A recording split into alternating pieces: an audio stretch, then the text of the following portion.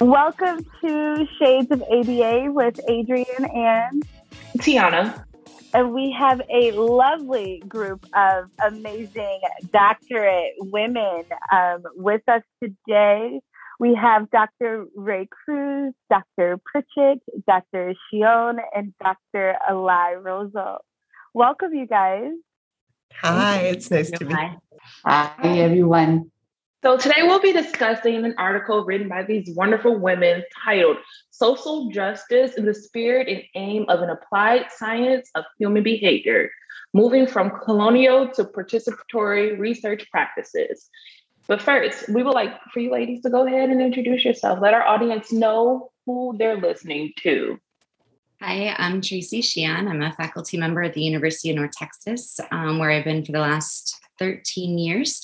I facilitate the Cultural Behavior Science Lab, and I co-facilitate the Community Lab with Drs. Alai, Cruz, and Pritchett. Awesome. Dr. Pritchett?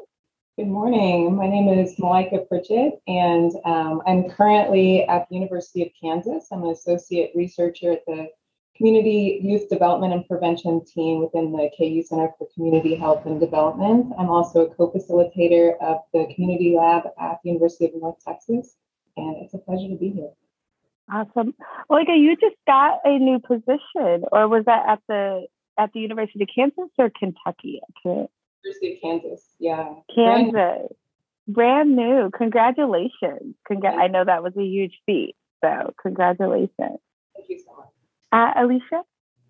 Alicia Ray Cruz. I am a faculty member in the anthropology department at the University of North Texas, and I am also the director of women's and gender studies in the same institution. And I coordinate, facilitate the community lab, previously social justice lab, with Dr. Alai Rosales,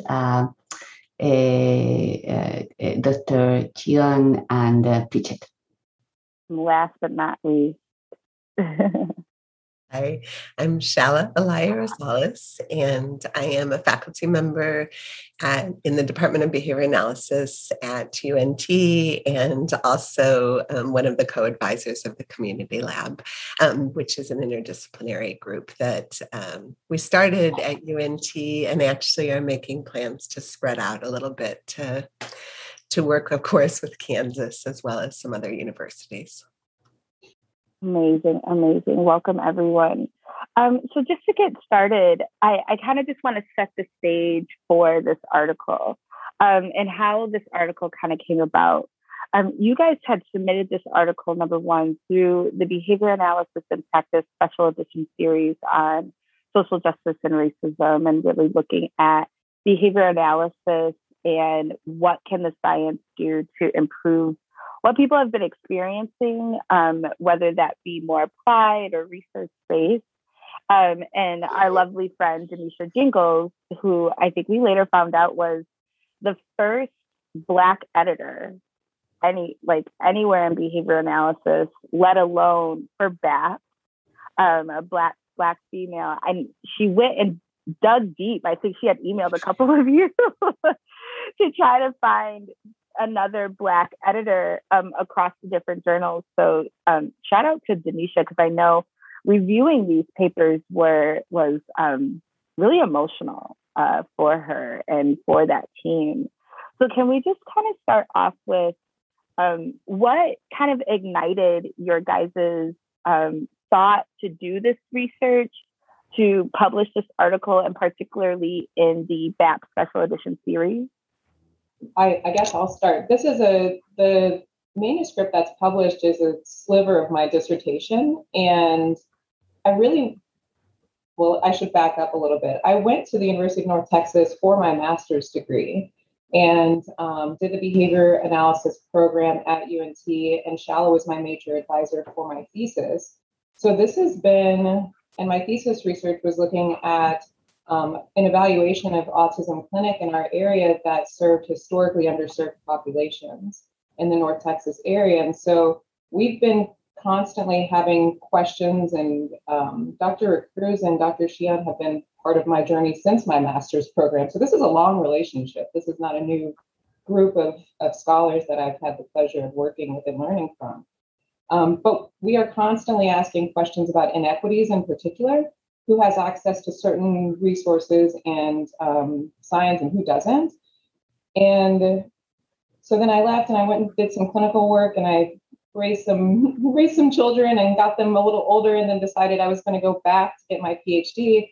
But I specifically went back to UNT to study with Alicia, Shalla, and Tracy. That was, I needed to go back to a place because I was having more difficult questions I was going to ask, and I needed to have a safe group of women to be around that were, number one, going to push the envelope with me, but not let me, I don't know, and I'll let them speak from their perspective, but not let me be too scared.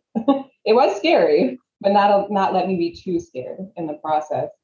So Shalla, you can probably remember, it's probably, as we're getting going with the dissertation research, maybe Tracy and Alicia can help me with our lab meetings. I don't know how we went in this direction in particular, but we were interested in colonialism in particular, and that was one of the conversations that got us going. Am I remembering correctly? It feels like it's been 20 years, and then it feels like it's been 2 months. Yeah, I think you're remembering correctly. I think one of the things about the lab is we have always worked in layers. And there are a lot of layers to inequities and disparities, both at the individual and the societal level. And so with the group of people that we've had the honor of working with over time, and in some ways, when Malaika goes back to her master's, this is probably at the turn of the century that a lot of this started. And I even think of Alicia and I working together. I always mark it by our oldest children's ages. So it's been over 25 years that we've had an alliance, and an alliance that for all of us has also been very personal in terms of how we've supported one another in our own conditions, but also how we have had a very crystalline focus on advocacy and a focus on understanding where we were and where our context is in terms of social justice. I think also I do want to say, again, Denisha she will go down in history as someone incredibly important to our fields. And I also think that if all those voices of the people in the uprising hadn't risen, I think that there wouldn't have been a special issue. I don't think our field would have allowed that entrance had there not been such tremendous outside societal pressures. And I don't think this article would have been published. I think that it is solely because of the efforts that took place during that period right after the pandemic started. So, and I think we always talk about the portal. Arundhati Roy talks about pandemics as portals, and that how it's an opportunity to leave behind,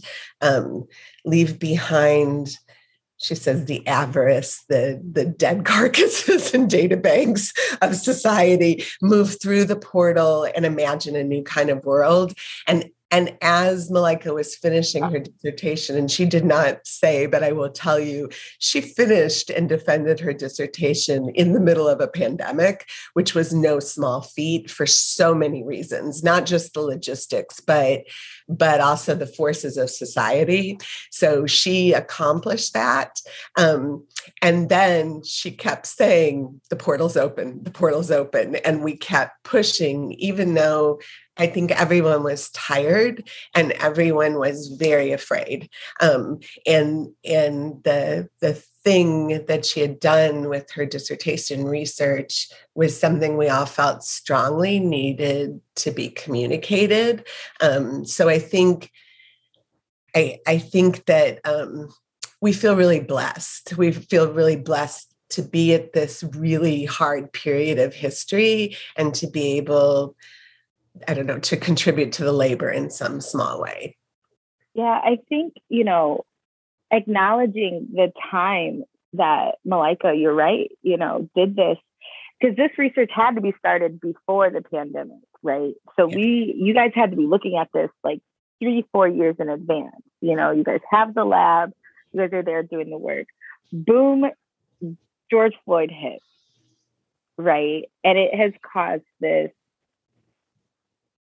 huge uproar of, there's a community of people who are here to support projects such as this, right? You have BABA, the ABA Task Force, Shades had came out, you know, Denisha's Facebook posts are just so powerful, you know, but you had a community of people who, thus, let's say you wanted to do this research, you wanted to get this out there, but you didn't have the white male, you know, power who could deny that on all levels. You had other people who were gaining their own power, but also had power to push this through. So number one, I want to thank you ladies for supporting Malaika in this work. And the theme and word that I've constantly heard just on the, you know, first 20 minutes is scared, fear, and being afraid.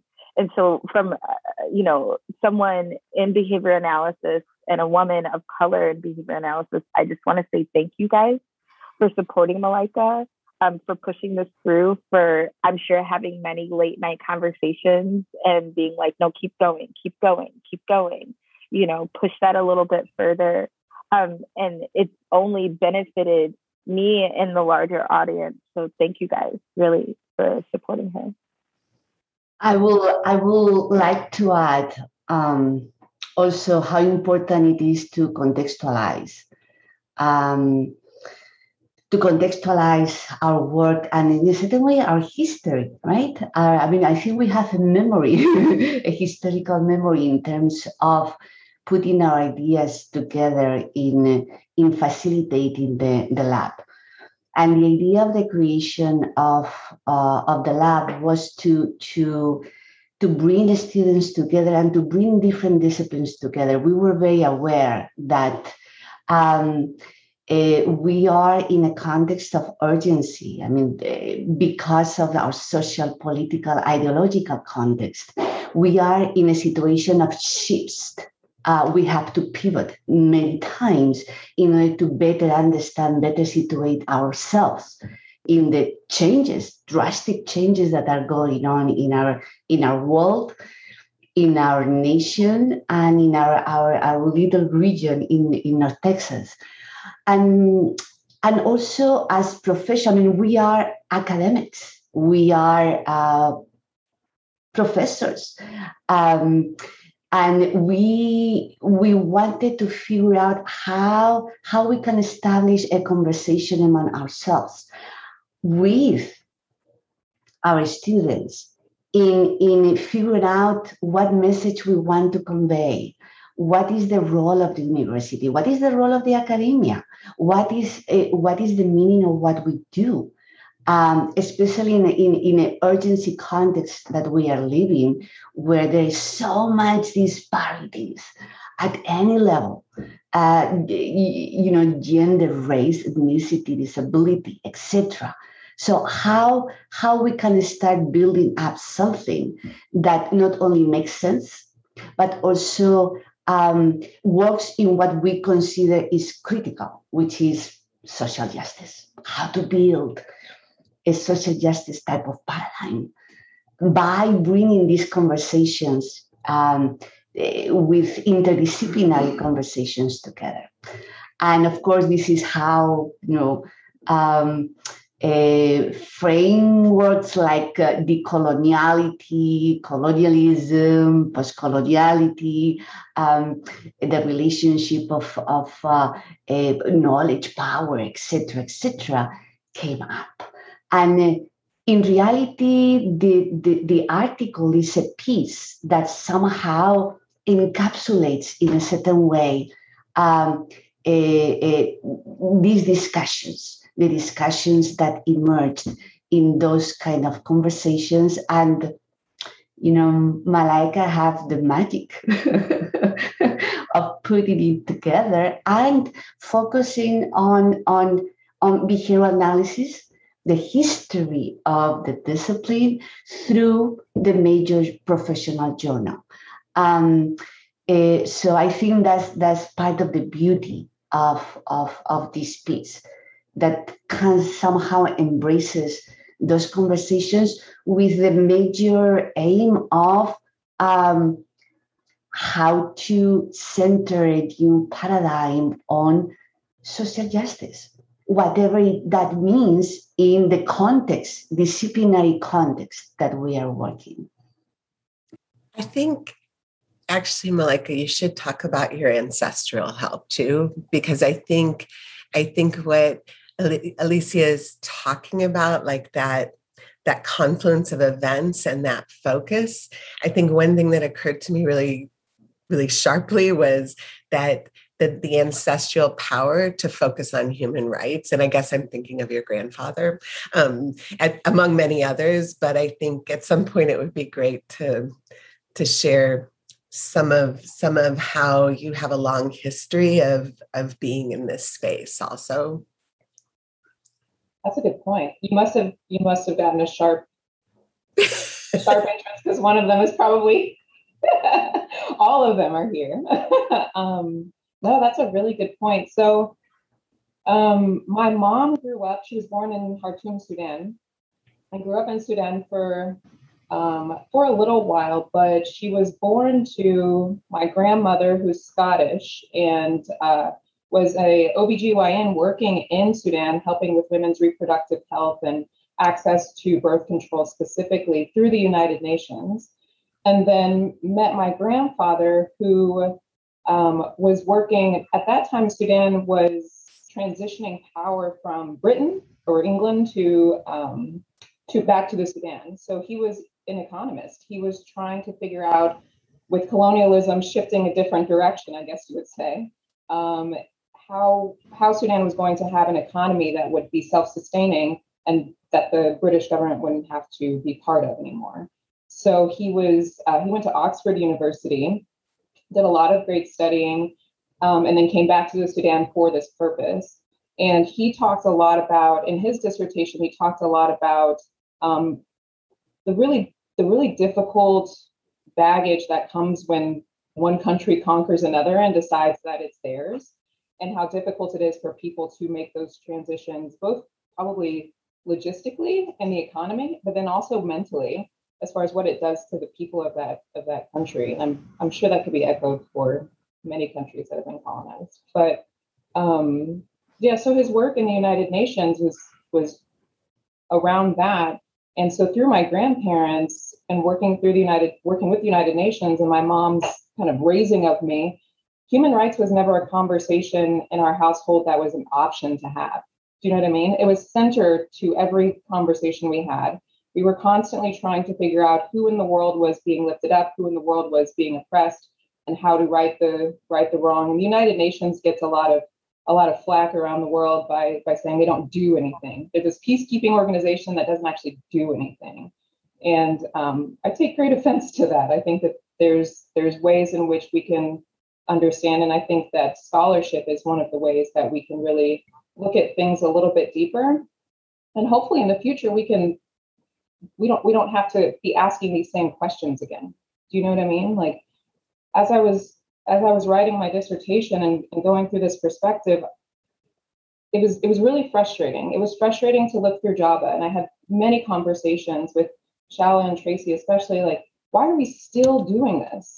This is 50 years ago. And seeing Angela Davis, at all these protests, I'm like, she must be so exhausted.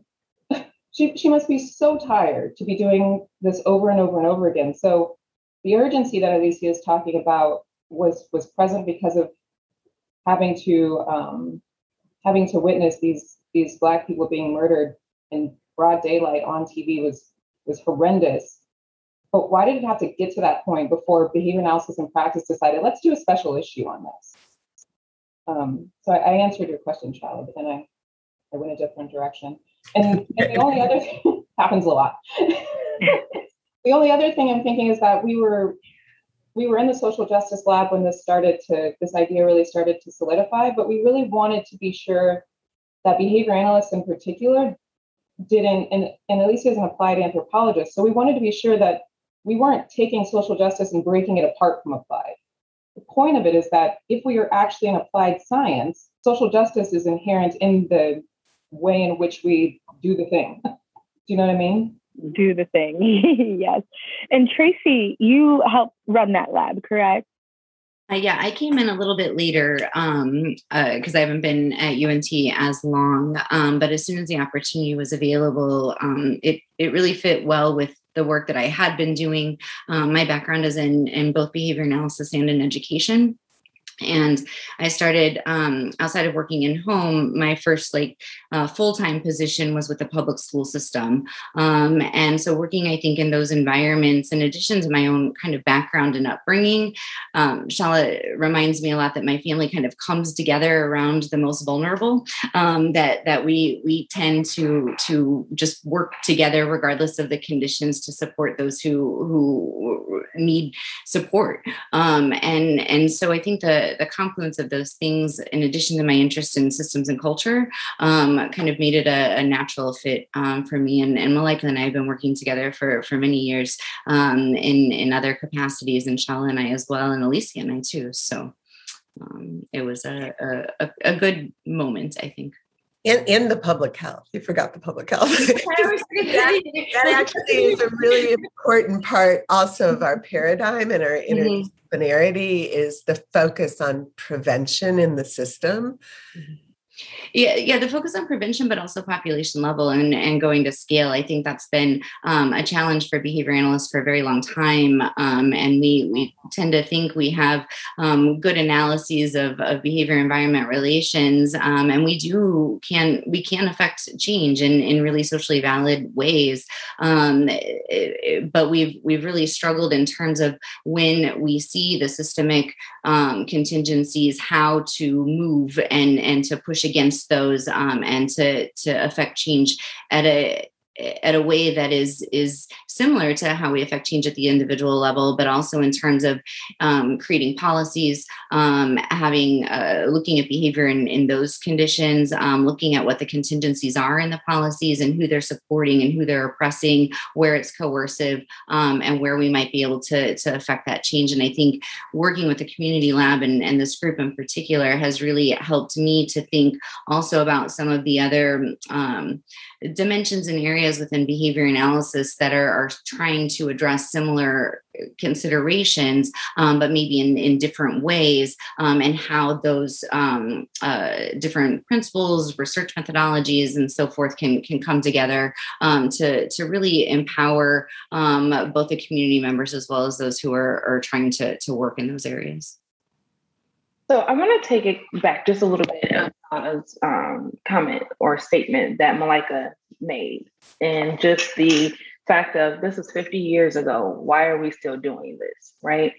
Straight out the gate with your article, you guys identified 3 separate instances within history with the time frame in between the years of 1932 to total 1972. Each of these instances occurred in that time frame, right? We have Henrietta Lacks, we have the Tuskegee experiment, and then also there was discussion of the experiments and things that were done in concentration camps. Just within that 40-year time frame, the articles that you guys started to break down and go through began, like your starting point was 1968.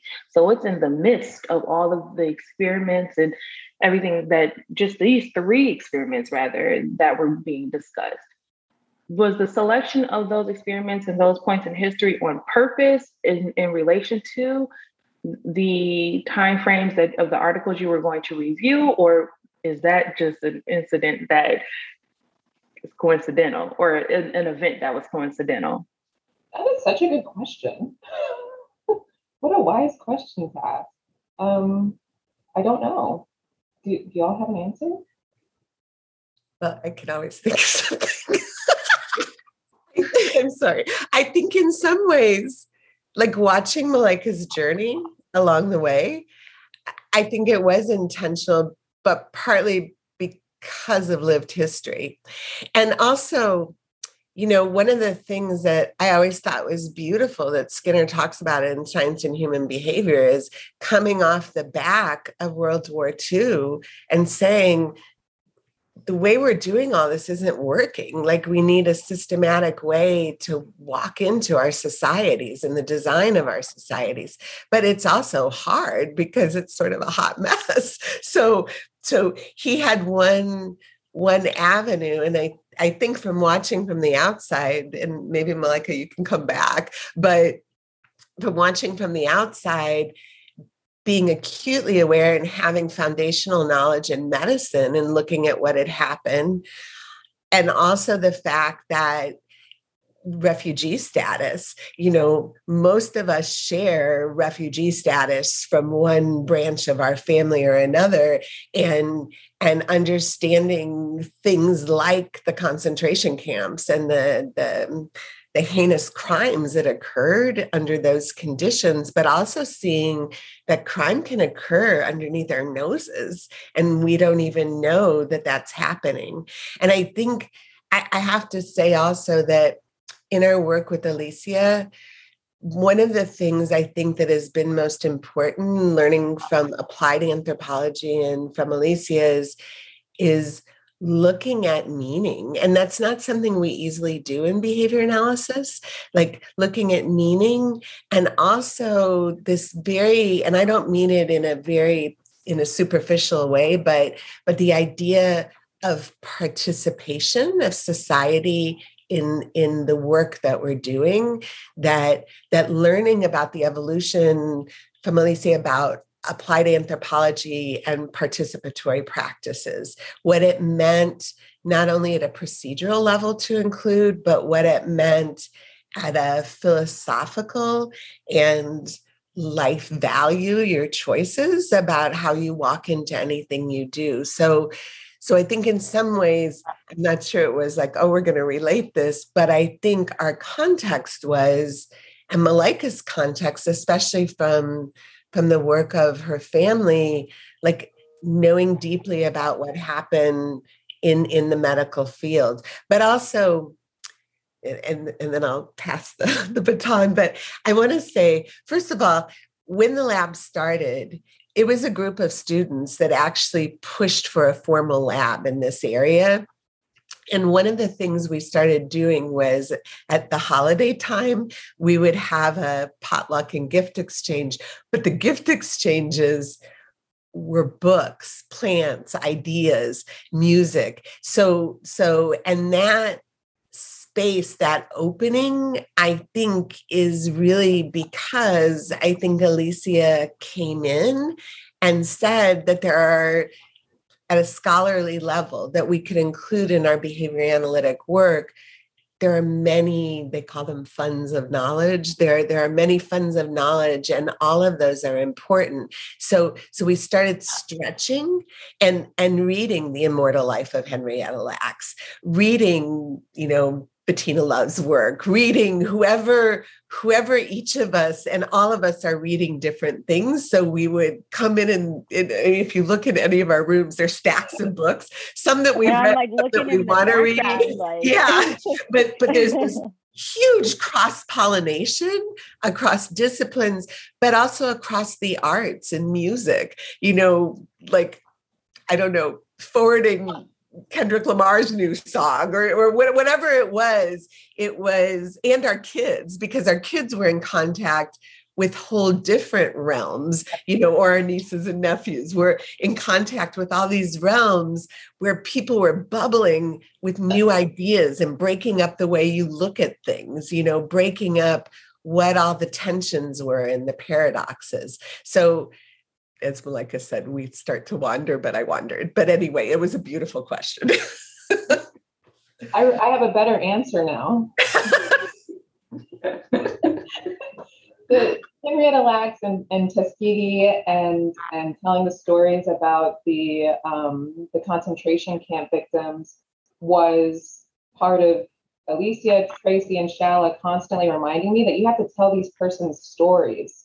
You have to do your research and do a good job, and do an honorable job.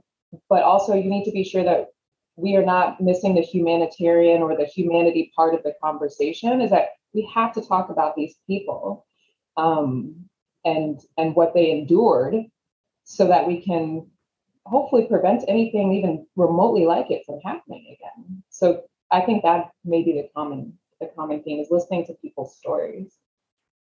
I also have some good news. So recently, Henrietta Lacks's family filed a lawsuit and are suing the medical field, I think it was the specific lab that she went to, the specific hospital that she went to. They're suing them because they haven't received anything.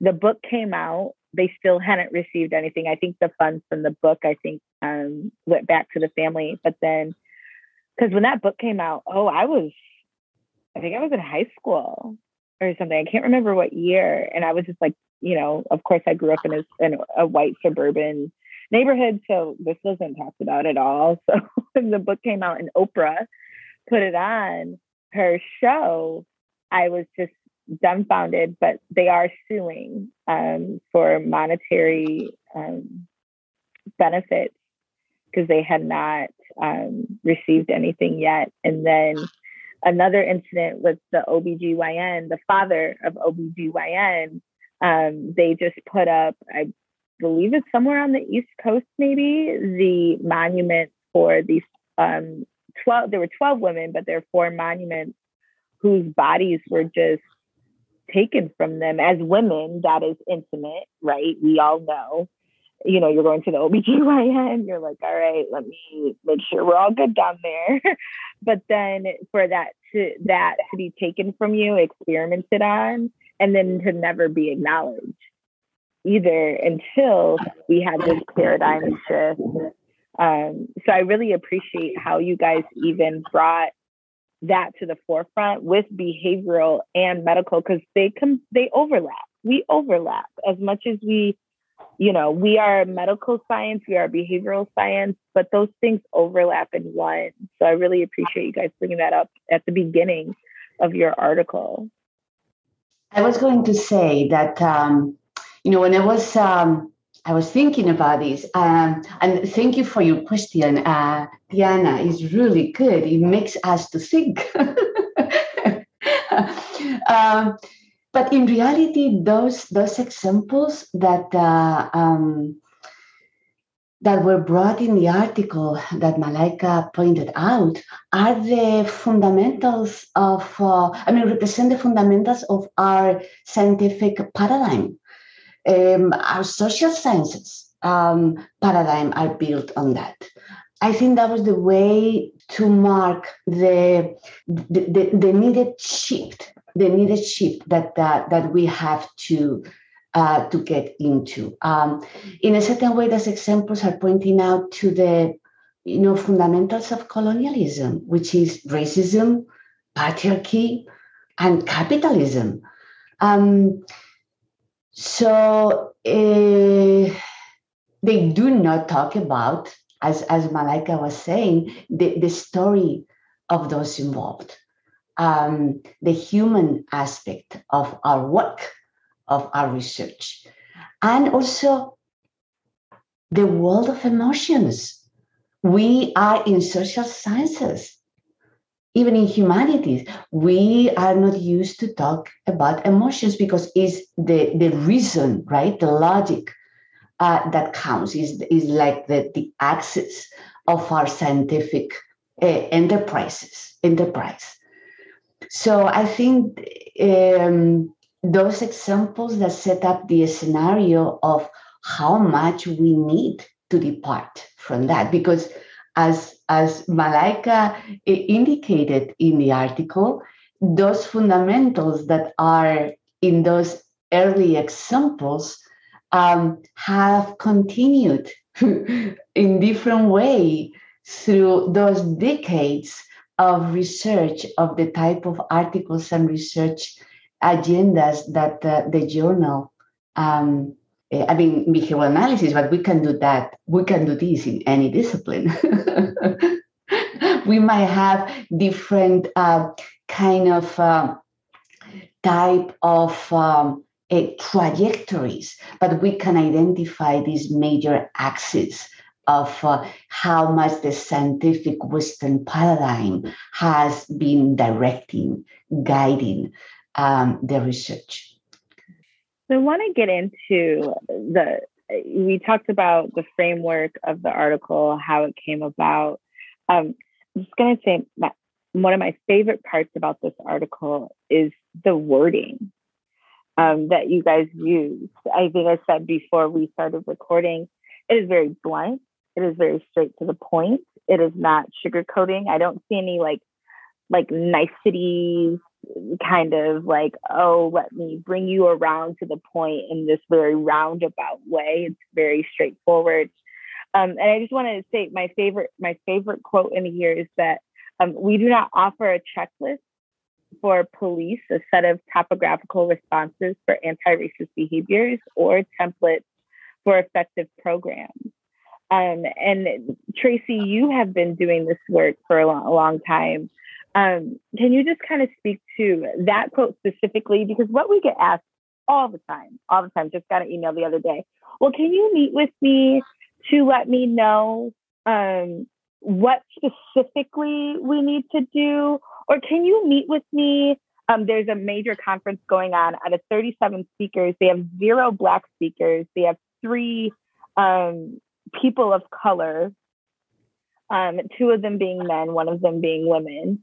And so I probably sent the email because, that's how we activate, change lately.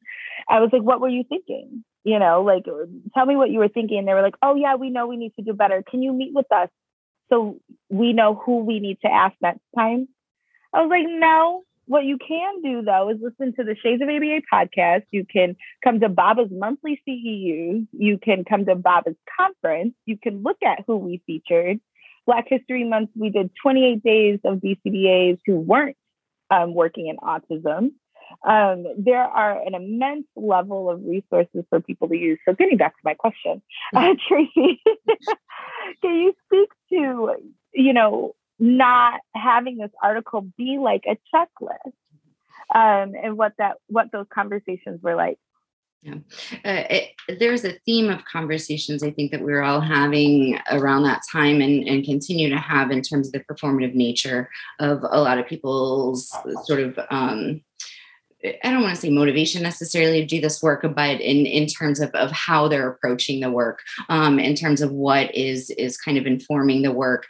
And the societal systems perpetuate, in addition to the contingencies, a checklist. It's lower effort, it's easier to do. And even in terms of billing practices and other sorts of things, the faster you can do something, then the better other conditions are, the way you can meet some other contingencies. And we are approached often, all of us, I think, especially in my role with Behaviors for Social Responsibility and my leadership role with the Journal of Behavior and Social Issues, we're asked a lot, how can we do this? How can we do better? How can we work in social justice? How can we work in diverse areas? How can we do these things? And I think for us, it was particularly important that we said specifically that it's not a checklist, that this is a recursive, ongoing, lifelong thing that you have to do. It becomes like a worldview. It becomes like your own behavioral practice. And if we are going to affect change, then it needs to be ingrained in the contingencies and the cultural practices, not just I did this, I did this, I did this. And I think that has been similar to your response when you're approached about these different things, like how one chapter, for example, on diversity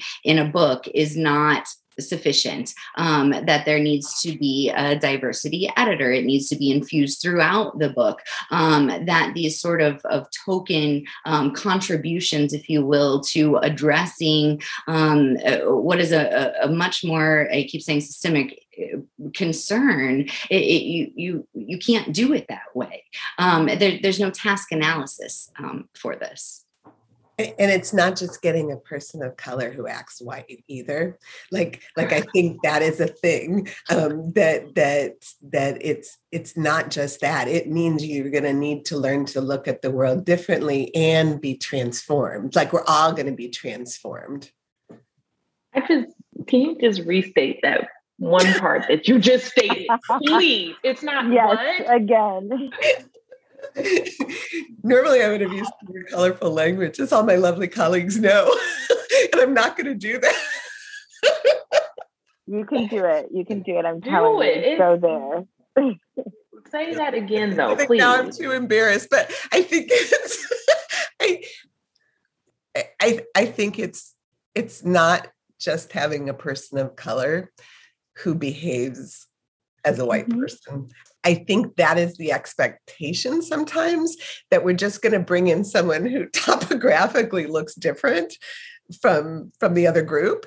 And then we'll satisfy, like Tracy said, we'll say, check, we have people who have color and move on. It's not that, because when we come in, we're going to come in with different ways of being. We're going to come in and stretch and bring our everything, and that is going to cause disruption, and it's going to cause discomfort, and it's going to cause, I love one of the things in the end of the article about third ways. It's going to cause us to search for third ways so we can build coherence and love, because although we were in the words, and that is, I think, in large part because of Malika's focus, that the words are straight, they're clear, but they are also loving and tender. Our way is to say it, to look for what we are seeing as an honest, as a truth, and to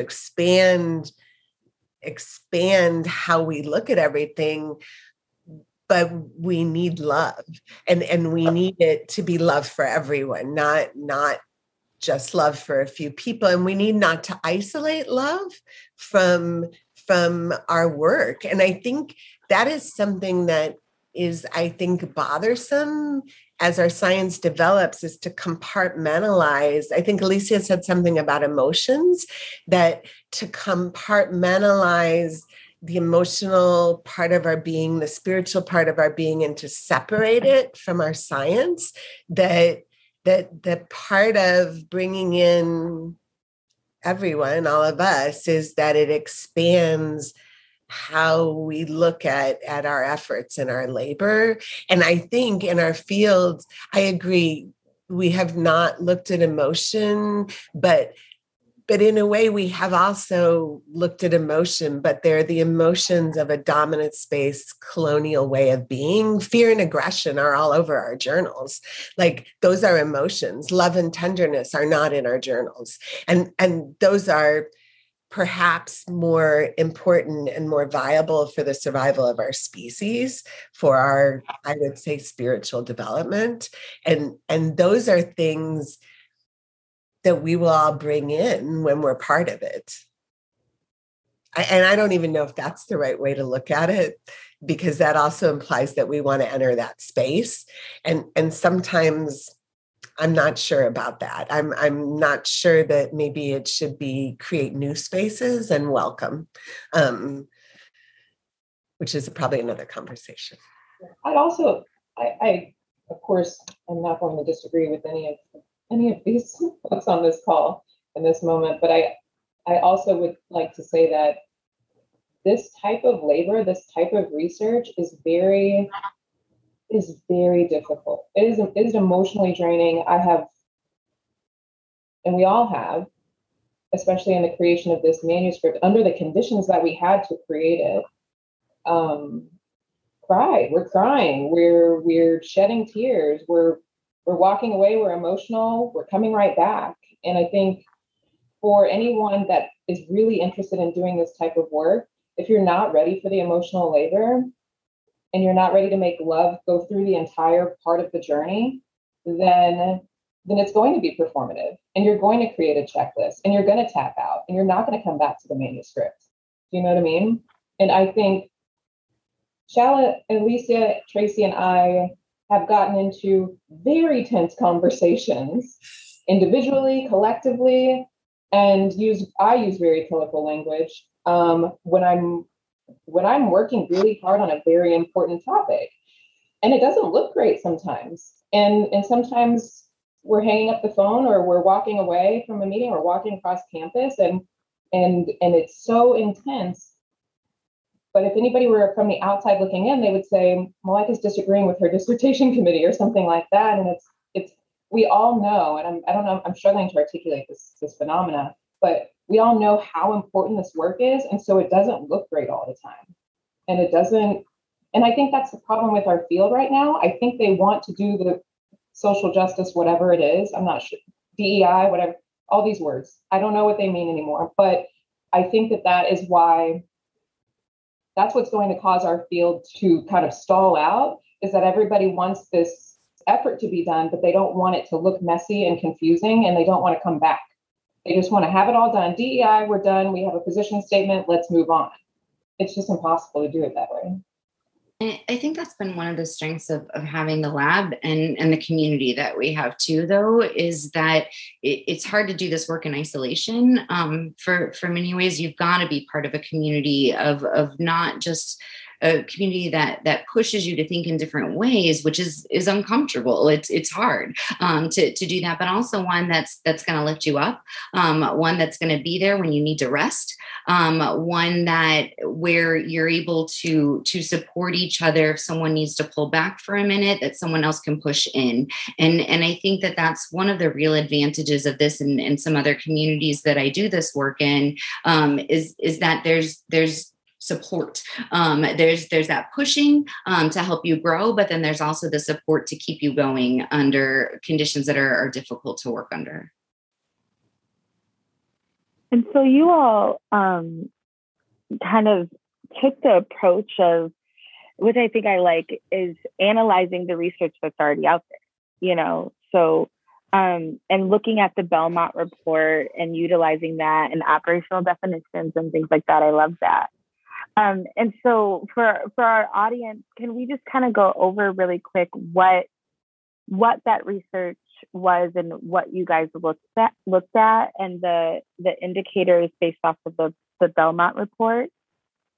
Yeah, so the 3 indicators based off the Belmont report are respect for persons, beneficence, and justice. And those indicators are indicators that were put in place because of the outcry that happened right after the Tuskegee syphilis experiment really came to the public forefront. Once the public realized what had been happening for 40 years under the watch of the United States government, the Belmont report is created after the National Commission was convened.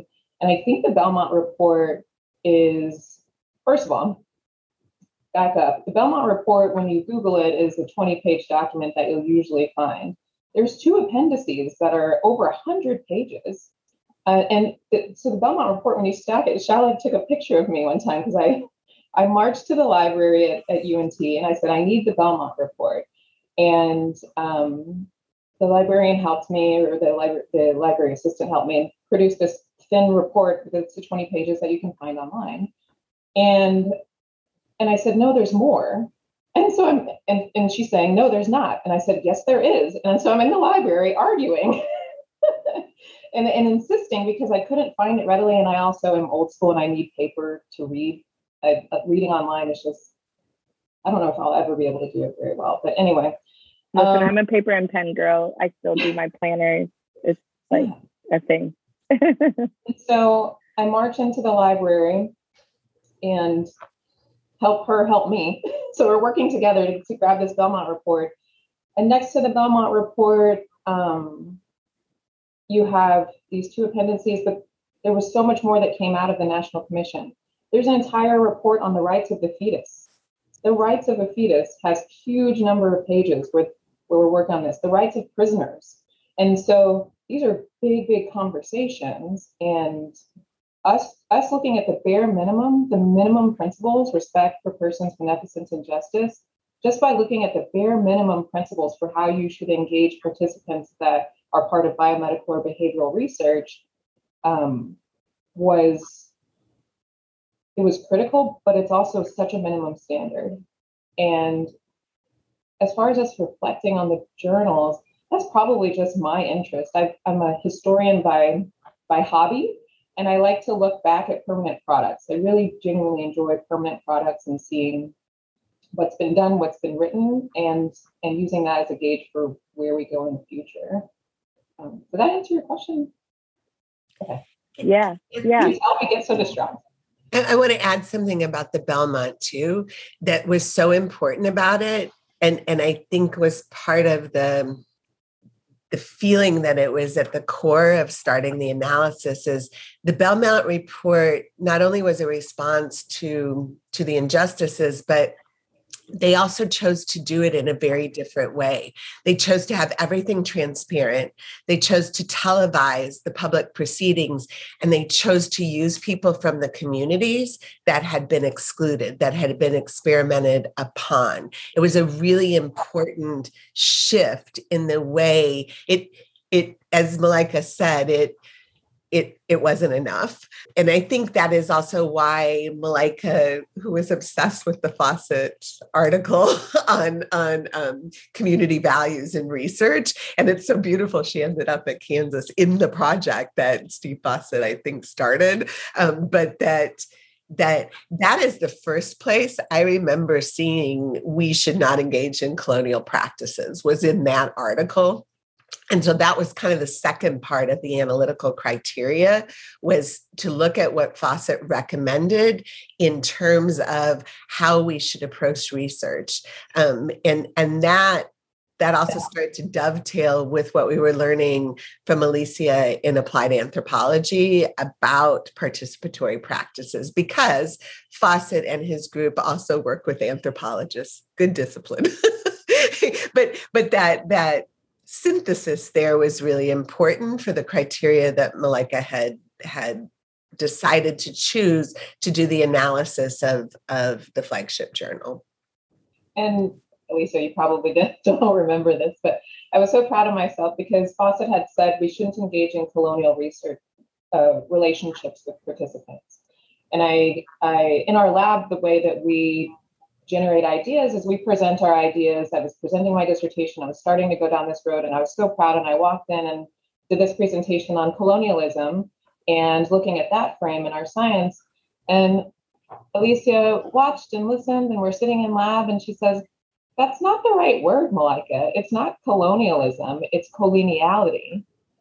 And that shift was pivotal. And Alicia describes this distinction so much better. So Alicia, I'll let you do it. But there is a very, very fundamental distinction between coloniality, decolonization, decoloniality, and there's a really cool article. I think it's Yang and Tucker, the authors. Decolonization is not a metaphor, and that was a fundamental article to read. So we have to be careful with all these hashtag decolonize ABA because they're fundamentally incorrect use of the word decolonize. And Alicia, I'll let you help me. Yeah, there's a trend in, I would say in anthropology, social sciences in general, is called modernity coloniality. And there are mainly Latino scholars that led it. Quijano, Dussel, Mignolo is an Argentinian, Walter Mignolo. So coloniality in itself is the epistemological kind of the major premises upon which colonialism became a major force, power, and colonial expansion in the Latin American colonial world. And the coloniality is based upon three major principles integrated among each other, which is racism, capitalism, and patriarchy. So those three fundamentals interconnected, articulated among each other, are the fundamentals of any type of colonial type of power. And this is the basis on how the Spanish Empire somehow rooted the colonial history and trajectory in Latin America.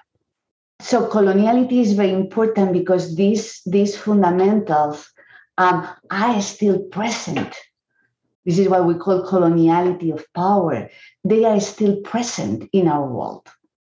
They are still present among those who had been historically, through generations, experiencing the life, understanding the world upon this kind of epistemology in such a way that we perpetuate it without even knowing it.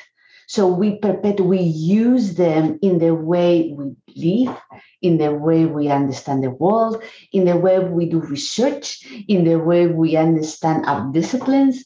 So this is how it's so pernicious, the coloniality of power, because it is so rooted. You need to have a kind of very deep, critical kind of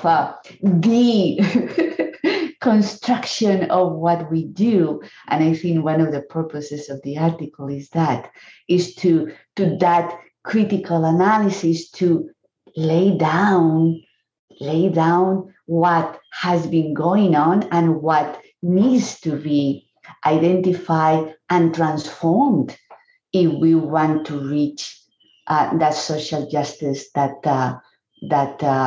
we are here for. I also think it speaks to the colonization of our language, and having decolonization versus, is it coloniality? Am I saying that right? Coloniality, yeah. Coloniality.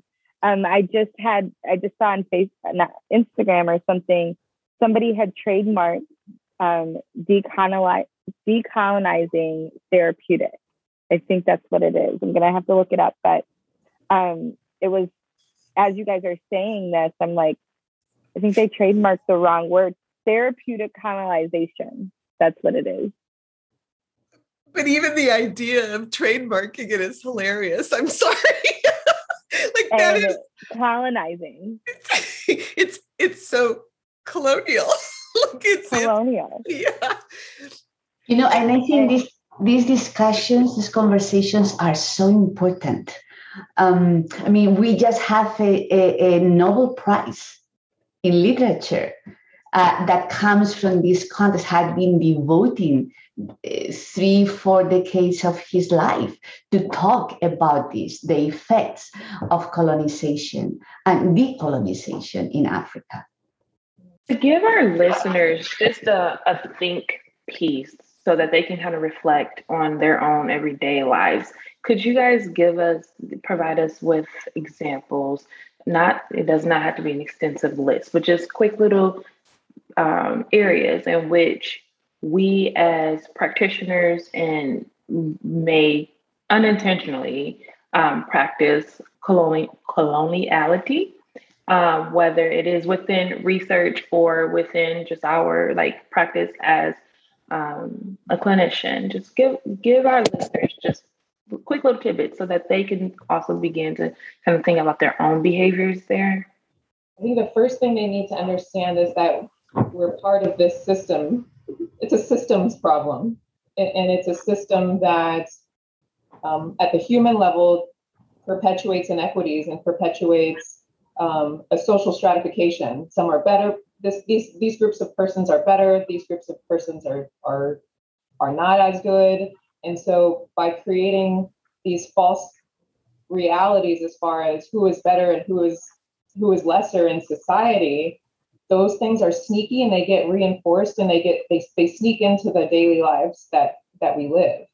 And Dr. Ruha Benjamin's work has been pivotal to my understanding of how racism sneaks into different places. She specifically talks about the medical sciences and now is transitioning to technology and how technology is inherently racist in very sneaky and suspicious ways. And we don't necessarily see it unless we've got our lenses is the way that she talks about it. if you don't have your lenses adjusted, then it maybe is something that you perpetuate. White supremacy ideals and white supremacy rules as far as how we're supposed to conduct ourselves in society sneaks up all the time. And one of the examples that I can't not do is this idea that everything needs to happen in a specific timely manner. Time is always this rub for me as a Black woman, especially because this idea that you need to be in a specific place at a specific time reinforces this white supremacy idea that everything needs to be rigid and occur in a specific timely fashion. And being late causes stress and anxiety. And I am going to show up to spaces a little bit late because I, as a Black woman, am constantly caring for a lot of people in my world. Do you know what I mean? But if you walk into a meeting and you say, I'm late, I'm sorry, my children, my grandmother, I'm caring for all of these people, and my neighbor, you know what I mean? Like I'm just constantly keeping all of these things in harmony. And I show up to your meeting, well, then I get talked about or looked at as if, oh, she's always blaming her kids. I almost never talk about my children in professional context because I do not want that label or that assumption to be perpetuated that I, as a woman with children, can be looked at unfavorably. No, you're bringing up a no, I understand. that many women go through. Many women go through. Yes, I completely understand that area and that piece. So there's no need to apologize or even run away from it, because I think that that fear or that thought process is kind of ingrained into us. We can't use our children, or we can't use these different aspects within our life to provide a reasoning, and not an excuse, but a reasoning as to, to explain what has happened or what events occurred to get me to this position as to why you may be viewing this situation as unfavorable in your eyes, when really these are just events that occurred.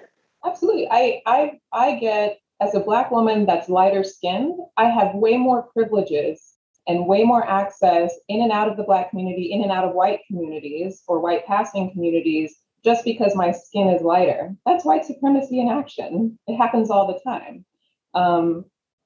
It's just the fact that we don't acknowledge that power or privilege when we're moving in and out of spaces. And we don't do it enough, especially Black women don't say it enough to other Black women. Like, I do acknowledge that my fair skin gives me power and privilege and access to places that my darker complected sisters don't get access to. I recognize that, but it's also very paralyzing because I'm not sure how to shift often. And I don't know if I'm shifting enough. Honestly, just addressing it and saying, this is the first time I've had a Black woman say to me, who is lighter skinned, that I recognize my own privilege, right? So just like we're saying in this research and this conversation that we're having, number one, the first step is acknowledgement, I think. And we see it in the ABA world, right? So just to say something relatable to our audience, we see behavior analysts, coming out with different certifications for progressive ABA or, for this ABA reform. And the argument is that, well, I'm not, engaging in abuse. I'm engaging in ethical practices, but we're not acknowledging that there are some BCBAs out there, those who, want ABA reform, those who think ABA is perfectly fine. And, we aren't acknowledging that. But to bring that back to what we're talking about right now, the first step is acknowledgement that harm has been done, right? Or acknowledgement that you have a certain set of privilege that me being darker skinned will not have, or my hair isn't as smooth and I got to use products for my baby hair where you walk out of the shower, perfectly fine, right? I think the first step is acknowledgement of that privilege, but then also community and support. I recognize that I may not have those privileges and Malika does, but how do I support her in this uncomfortable space to even feel comfortable to acknowledge that privilege? and to know how far do I push, or in what scenarios, meetings, things X, Y, and Z do I push? And I think it also comes down to, I talk about this with Dr. Bell, Dr. Marlisha Bell, love her, all the time, is there was a scenario where she got paid for a conference speaking session and I did not. She is lighter skinned. I am not. She did not know of this because I didn't express this. We weren't talking, right, Shala? We were not talking. And now we talk. We talk about every speaking engagement. We talk about our finances. We disclose our salaries. We disclose all of those things because of the privilege that can come up with, Dr. Bell being lighter skinned versus myself. And was that the reason? I don't know. But we were two Black women, and that was the only difference, So I appreciate you, Malika, for even bringing that up and tell me how I can support you more in that conversation too, And that's how white supremacy shows up, and that's one of the ways. There's so many ways. It happens all the time, and yes, it seeps into our clinics. Do you know what I mean? You can't walk into your autism clinic and say racism doesn't happen here. It's foolish to think that the social and political context of the world we live in doesn't seep into every environment we walk into. I want to make a point just about the clinics. So it's really funny watching people, we're behavior analysts. We do a lot of watching, just doing some analysis, intentional or not. And I work at a clinic where we have I've been transferred because I'm doing a whole new thing within this company. But I was at a clinic where we had a lot of littles, two, not even yet two, I'll say 20 months to the oldest being 3.5 years old. Okay. Lots of littles. My heart was filled. We eventually got a 4-year-old, and this 4-year-old, lots of language, right? We had a 2.5-year-old, a lot of great language. And it was always very interesting watching everyone's, and then to state that both of these individuals are African American. Everyone's expectation and interactions with these two African American children who have a lot of language was always interesting because they then also forgot their age. They had these expectations or just very dramatic. The therapist or the people interacting could be very dramatic about their behaviors. And, they're doing this and it's all this and dramatic. And it's no, I mean, they're 2.5 and 4. These things are typical for 2.5 and 4-year-olds. But then you're also forgetting because they have this language developed that they're their age. But the 2.5-year-old speaks he's 5, 6 years old, So it's you have all of this language and these expectations based off of your own experiences or your own expectations, whether it is because of your own, culture, ethnicity. But it's always very interesting to watch how those dynamics occur when you then have individuals who are not of color, but still may have the same skill levels and everything. And those expectations kind of change within people that are working with them. So that's just what kind of cued into me when you even brought in the clinic aspect. I'm well, go ahead. I was thinking that's a conversation that we've been having over a long time. And Shala has a really nice talk that she does where I think it was St. Louis, went to St. Louis. So yeah, this is where I get my bravery.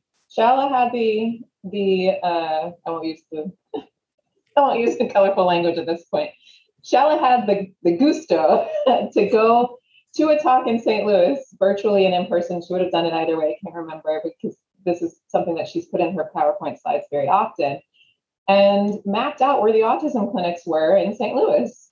And Tracy's from St. Louis area, so this is near to her her home as well. And so I watched them have this conversation about St. Louis. I have very little context, but they were Shala mapped where these clinics were. And Shala, I'll let you pick up from here about the disparities, even where autism clinics are even located, where these walls go up. So the talk was, what does intervention look like in Ferguson? And Tracy helped me. And it was because of Michael Brown and because of what happened, and looking at what happened, how he was murdered, looking at the literal divide in that region, which both Tracy and I grew up in that area. And seeing how there were such extreme disparities. And actually, WashU came out with a study last year, it was in pediatrics, that the whole thing was dedicated to structural racism and the differences which in diagnosis, but the differences also in treatment onset, hours of treatment, and types of treatment. So, and then the next layer is what Tiana was talking about, and it's in the interactions. And that is documented by our colleagues in other disciplines also, looking at how bias comes in. I guess I do want to say something back to your original question, like what's something people can do. I think one thing that I thought that we said in the article and that Malaika was very clear about was, we're also criticizing ourselves, like the critical analysis, because we are part of the system. We fuck up just as much as anybody else does. There you go. So, but that we need a community to help us learn all these things, to learn from Ruha Benjamin, to learn from Alice Walker's work in womanism, to learn about all the things that are going on, and to be in a community where you can learn about power differences, where you can learn to reflect on your own behavior, where you can prompt other people. I think about, we had a screaming match in lab several times for different reasons. And it was, this particular one was around an issue about abolition. And it was before the pandemic, before the uprisings. And this student was so brave yelling at me. And I was feeling strongly about, and partly because of my own history with my family in Iran, I was feeling strongly about it. And I was wrong. I mean, my new way of looking at it is the more I learned, the more I feel like what was being said and what was being shown to me, I was not ready to see. And then with everything happening, I realized, and it's a complete flip. I could point to any one of the four of us and say we've all had complete flips in different ways because of wanting to be open and wanting to transform, that wanting to be part of accelerating forward. So I think one of the difficulties is being in that space. But you know what? We all leave that space and then we come back, We had a conversation like that about the White Fragility book. Yes. we get to lab and there's Robin DiAngelo's written this book, White Fragility, and we're having conversations about this, and really meaningful conversations. And I have to give a shout out to my husband. He's also a behavior analyst, and his lived experience flips me on a daily basis. He grew up in Compton, California in the 80s, and my in-laws still live in Compton. When I go see them, they're in the same house that they bought in the early 60s. And they refuse to leave that community, and they've ridden the wave all these years. But they lived in Watts before this, so moving from Watts to Compton in the 60s was huge. Anyway, so one of the flips that often happens, and I think that this work doesn't happen in isolation. That's a common theme. But then also, when we're super proud and we march into a room with a book and we've got this idea, and someone looks, especially my husband. I said, look, I found this book. It's called White Fragility, and this and the other. He said, that sounds like a white person wrote it. And I was like, yep. And then I was reading Bettina Love's work, Dr. Bettina Love, and said that whiteness is not fragile. whiteness is not, this is not what we're looking at. So the flips happen in so many different ways. And it can come from a J. Cole song that we hear. It could come from a conversation we have with a stranger. Shalla, Tracy, and Lisa have been like, I had a conversation with an Uber driver and on the way to the airport to this conference. And now I need to look at this differently. And they're marching into lab with these things. And I'm like, this is hard as a learner, right? Can you imagine me as a student trying to shift all the, or having to shift all the time, but it's also good and it's important. And I think that's, you guys were the concept of the research you were doing in St. Louis, or the talk you did in St. Louis, and the disparities. I see that all the time. I'm in Detroit. So the Wayne County Medicaid just put out a RFP. All of the locations that people wanted to put up, because they made it mandatory that you had to have a center in Wayne County, they chose all the suburban areas of Wayne County. And the company that I work for is the only company in Detroit proper.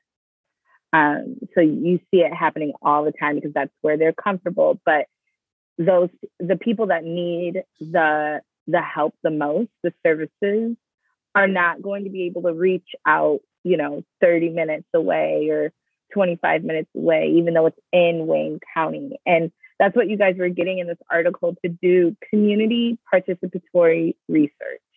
Ask the community, what do you need? We are behavior analysts. We can do research on anything, and we do some damn good research, right? But if all that we need to apply is to that community, we just need to ask them, what do you want us to fix? What do you want solutions and answers to?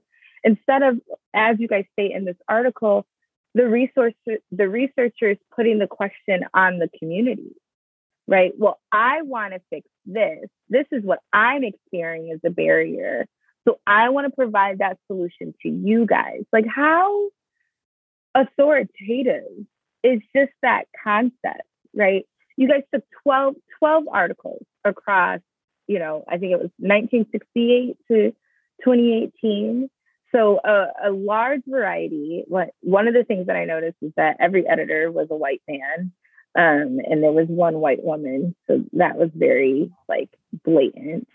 But looked at how they scored with these indicators in the Belmont report, and they scored poorly, horribly, as these social issues and experiments such as the Tuskegee, Henrietta Lacks, the Jewish concentration camps, and many of the other ones that just weren't put into this article were happening. So we were having that same history of what we kind of experienced with, outside of 2020, Black men getting murdered by police, but something about George Floyd's murder in the middle of a pandemic, when I'm sure everyone had, this capacity to listen, we weren't doing anything, comes up. And then you see this paradigm shift of the BAP article, and what did you say, that this is the moment, and you guys had to really seize this moment to do this work. And I just want to, I hope, that those that do view this article in a great light as it is, those that do not, do your own work on your own bias that's probably coming up for you as you guys are reading this article. The article is genius, period. You guys did a fantastic job of looking and analyzing how behavior analysis has contributed to this in a very systematic way, and looking at, do we disclose our consent? Do we disclose the demographics? JABA had just put out an article talking about how no one has been posting their demographics in their article, but why is that not a mandatory policy? There's a huge disparity of research being done in white communities versus marginalized communities, with marginalized students and kids and adults and systems. But we are behavior analysis who can cure the world, but we're only curing a certain subset of our population. If we see something as a disparity and we see something is not write, instead of making an article about it, a special edition series about it, what are your policies? How are your policies contributing to this very systematic racist ideology, and not contributing to community participation research? And who we're looking at increasing things for and who we're looking at decreasing things for. I think that was something sort of suggested that we should look at.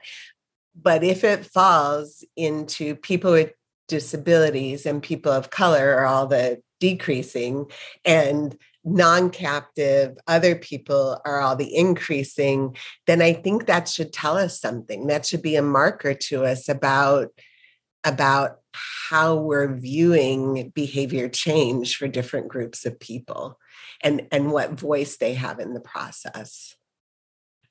And another thing that we didn't get a chance to, it would have been probably another 3 years of data analysis. We didn't get a chance to talk about, but we've had ongoing conversations, is you either do or don't list the race and ethnicity and the religion of this person, all these types of sex, gender, all these types of demographic indicators. You either do or don't list them. But when you do list them, I'm also curious, why are you saying the race and ethnicity in one context but not another? Why are we toggling on and off? And then sitting in the library and scoring all of these articles and reading them over and over again, and getting excited when race and ethnicity was finally, oh good, finally, one of these articles, but, it's a needle in a haystack. They list the race and ethnicity of the participant, and I'm excited. And then the audacity for Fisher et al. to name their participants Ike and Tina. 2 Black participants, super excited, and then they have the audacity to use Ike and Tina as the pseudonyms for these. So the next layer is, okay, so how do we assign these participants pseudonyms? How do we decide what their pseudonym is going to be? Who's deciding this? And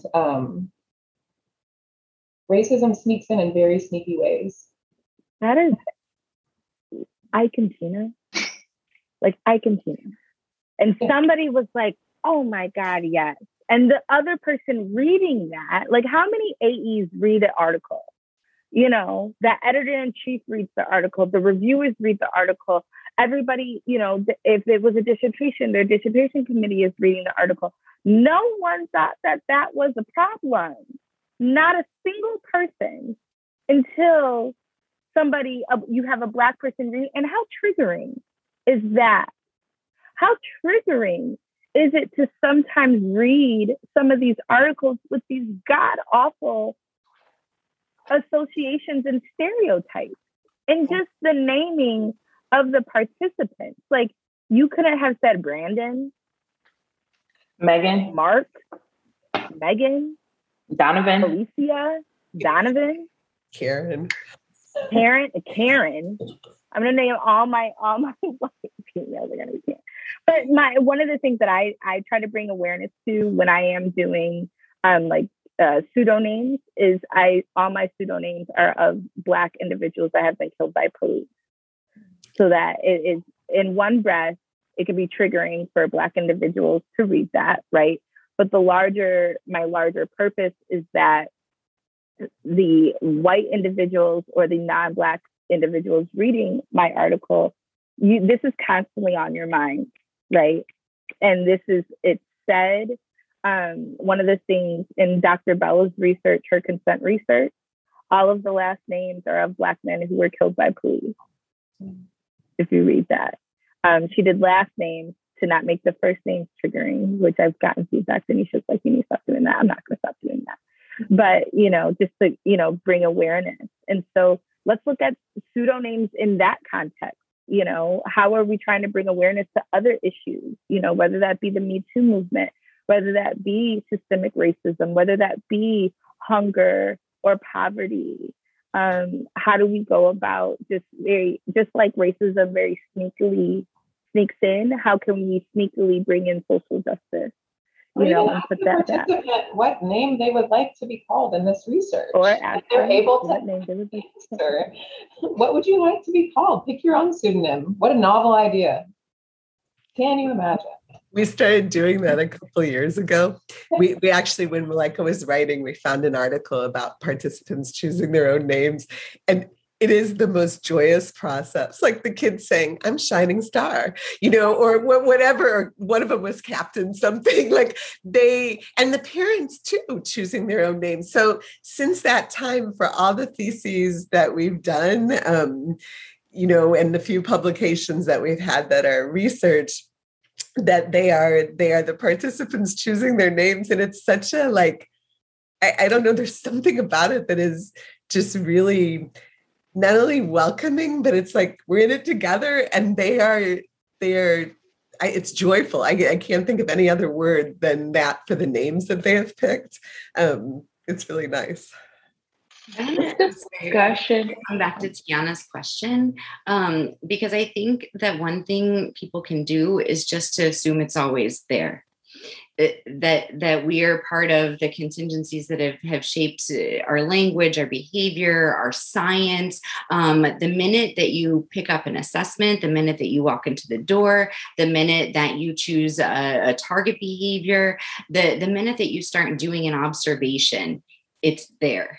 And so I think if there's one thing that people can do is to constantly be aware of that, question it, think about it, revamp it, pull back and ask questions and listen.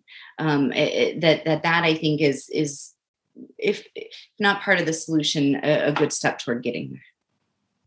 So we wanted to go ahead and say thank you, guys. This has been a wonderful conversation. I'm going to just refer to the title of the article again. Social justice is the spirit and aim of an applied science of human behavior, moving from colonial to participatory research practices. If you haven't taken the time to read this article, listeners, you should do so. If you find yourselves saying, no, there is no issues, you need to go ahead and do some self-reflection, whether it is within research that you're completing, whether it is in your clinical practices. Really dive deep into those constructs and the considerations that you make on a day-to-day. I've really enjoyed the conversation. I'm sure Adrienne has. And just any final thoughts? I'll ask for any final thoughts from you guys. My final thought is that I hope researchers are motivated to continue this research line. Of course, I'm going to continue it. This is my life work, but I would really like for more behavior analysts to have these types of discussions and to advance this type of research and to keep the lineage going in the right direction is what I would hope. Amazing. Thank you guys so much. We will attach everyone's LinkedIn, websites, articles, whatever you want our audience to have as resources and things like that. We will attach it for you guys. But thank you all so much for coming on Shades of ABA, and we will see you guys soon. Thank you. Thank you for having us. Thank you.